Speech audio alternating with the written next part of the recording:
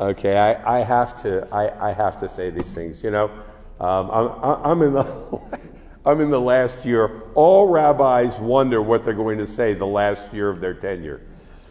So when I give sermons like this, people say to me, "Why do you give political sermons?" This is not a political sermon. This is a sermon about values. Hang on. Secretary of State of the state of Kansas, Chris Kobach, contends that the reason we need a voting law that requires each voter to prove that she or he is a citizen of the United States is to prevent voter fraud in Kansas. He says this frequently. He says it publicly. Of course, there has never been a case of voter fraud in Kansas that has ever been proven. And so one might speculate that even if voter fraud is happening, the numbers are extremely low.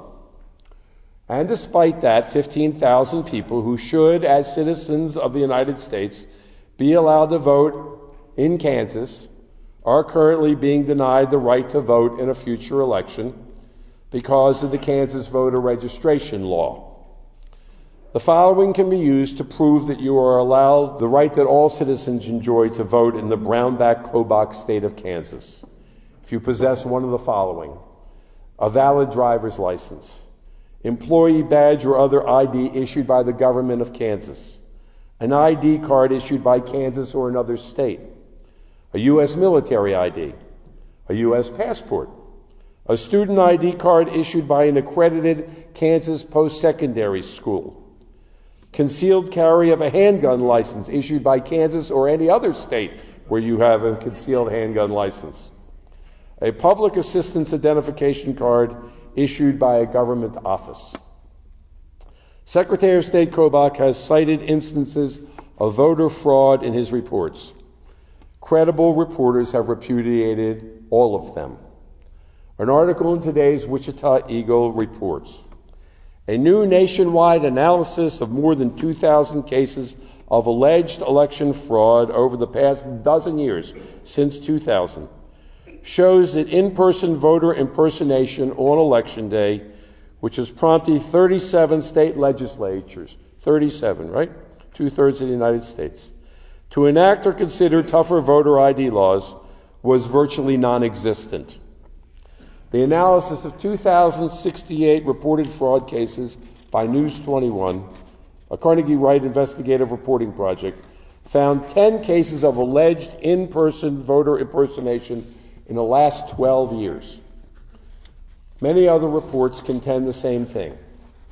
Every case that Kobach has brought has been repudiated.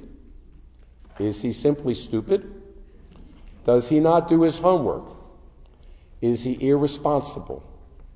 Or is there something else? I think we can conclude, along with credible organizations like the Brennan Center for Justice at the New York University Law School, that Secretary Kobach is a very highly intelligent man who is purposefully lying to us. Now, I don't say this easily. He's the Secretary of the State of Kansas. But he's lying. And he's lying with impunity.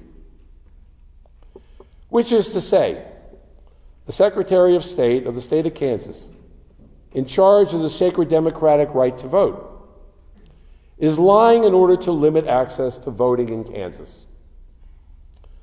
I consider this to be astonishing, and this is the subject of this sermon, because everyone knows it, and it no longer seems out of the ordinary or indeed improper for a high state official to attempt to bald-facedly deceive the public.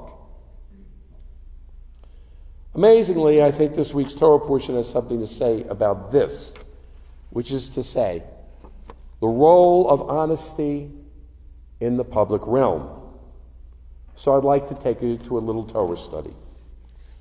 We find a remarkable phrase in this week's Torah portion.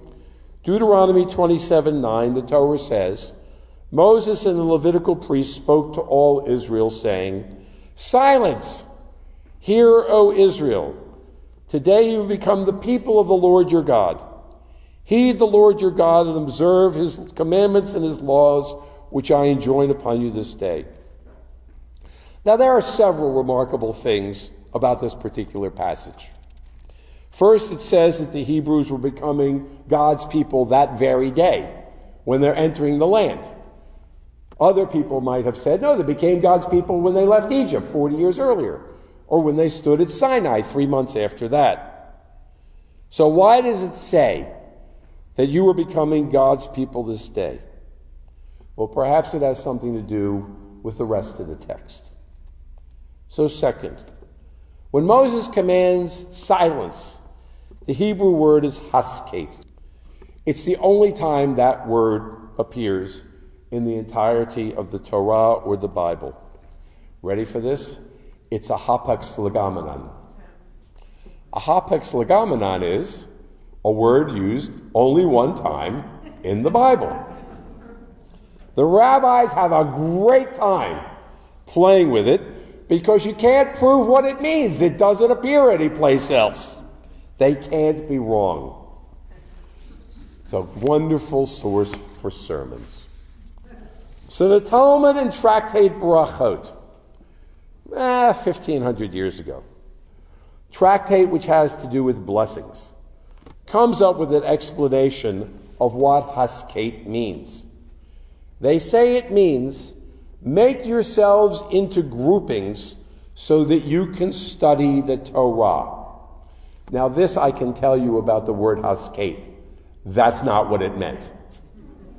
But that's what the rabbis say it meant, so they want to make a point. The word for studying in a group is chavurah. So it goes on to say, study of Torah can only be gained in a group. You can't study Torah alone. And what does that mean? It means you can't trust yourself alone to come up with the correct interpretation of Torah. You have to have at least one buddy so that you can correct that person and that person can correct your interpretation. It's like two knives sharpening one another. Why? Because the goal of Torah study is to acquire truth.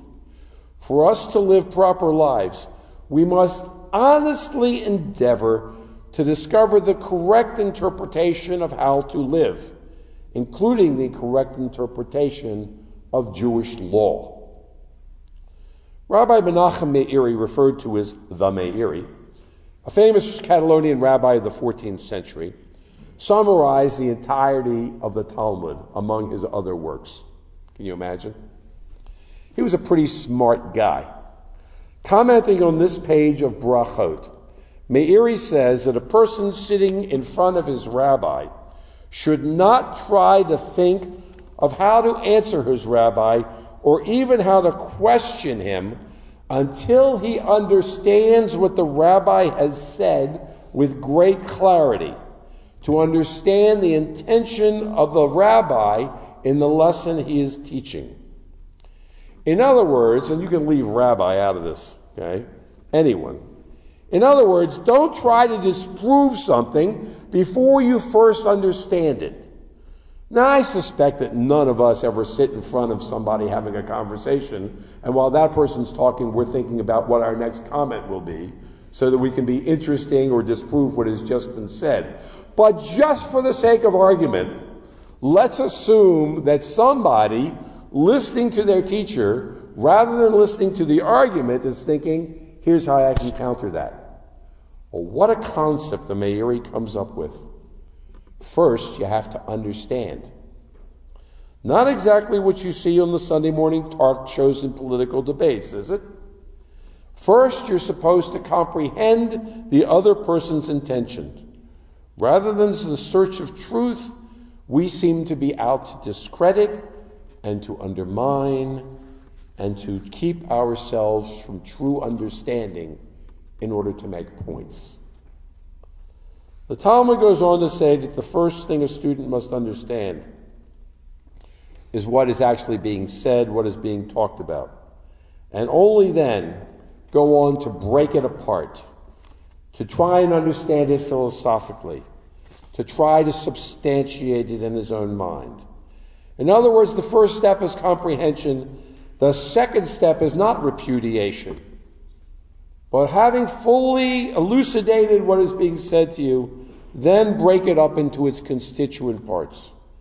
It says you have to kill yourself for Torah. That's literally what the rabbis say. But what they mean is work very hard on comprehending within yourself to uncover the intention of the words. The first work to be done is inside of us.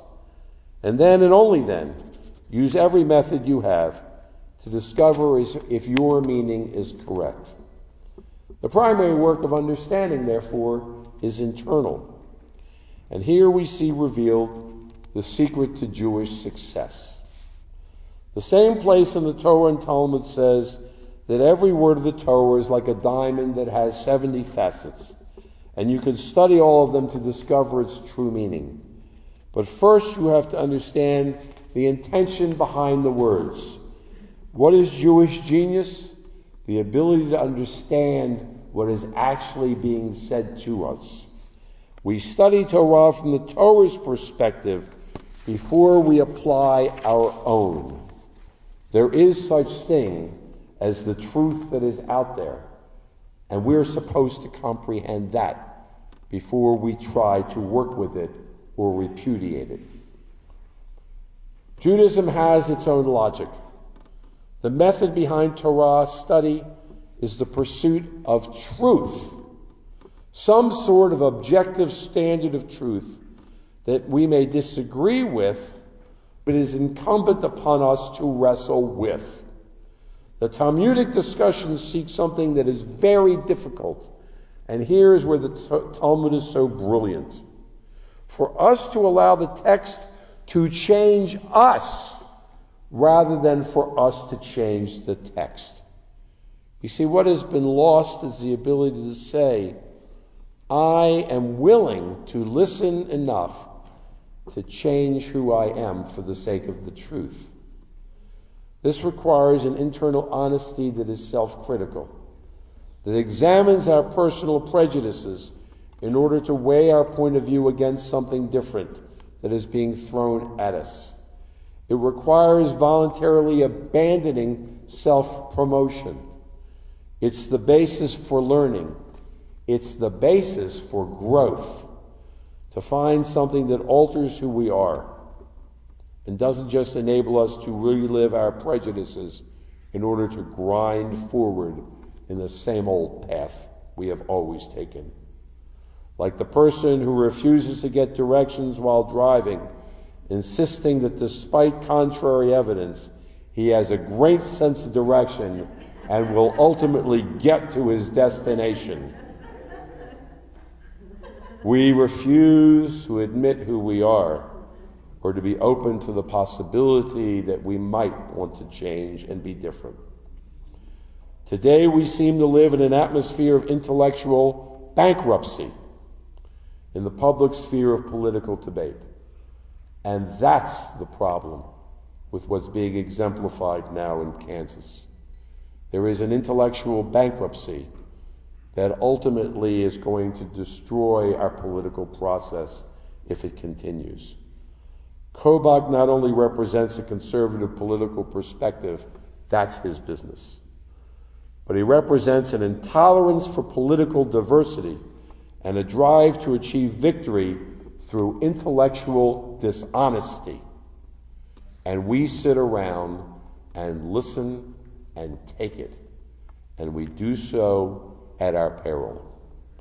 He uses pseudo-intellectual debate to undermine real intellectual debate, and that is the most pernicious development in our contemporary political atmosphere. We are willing to listen to people be dishonest and not to confront them and not to organize so that we can actually have a democracy in action. A democracy relies upon an informed and thinking citizenry. The bald-faced lies coming from some of our representatives undercut the very structure upon which democracy rests. And that is my worry. not a particular person who happens to hold office. We have reached a sad and, I believe, dangerous moment in our nation's history when lies are allowed to exist as if they cannot be countered.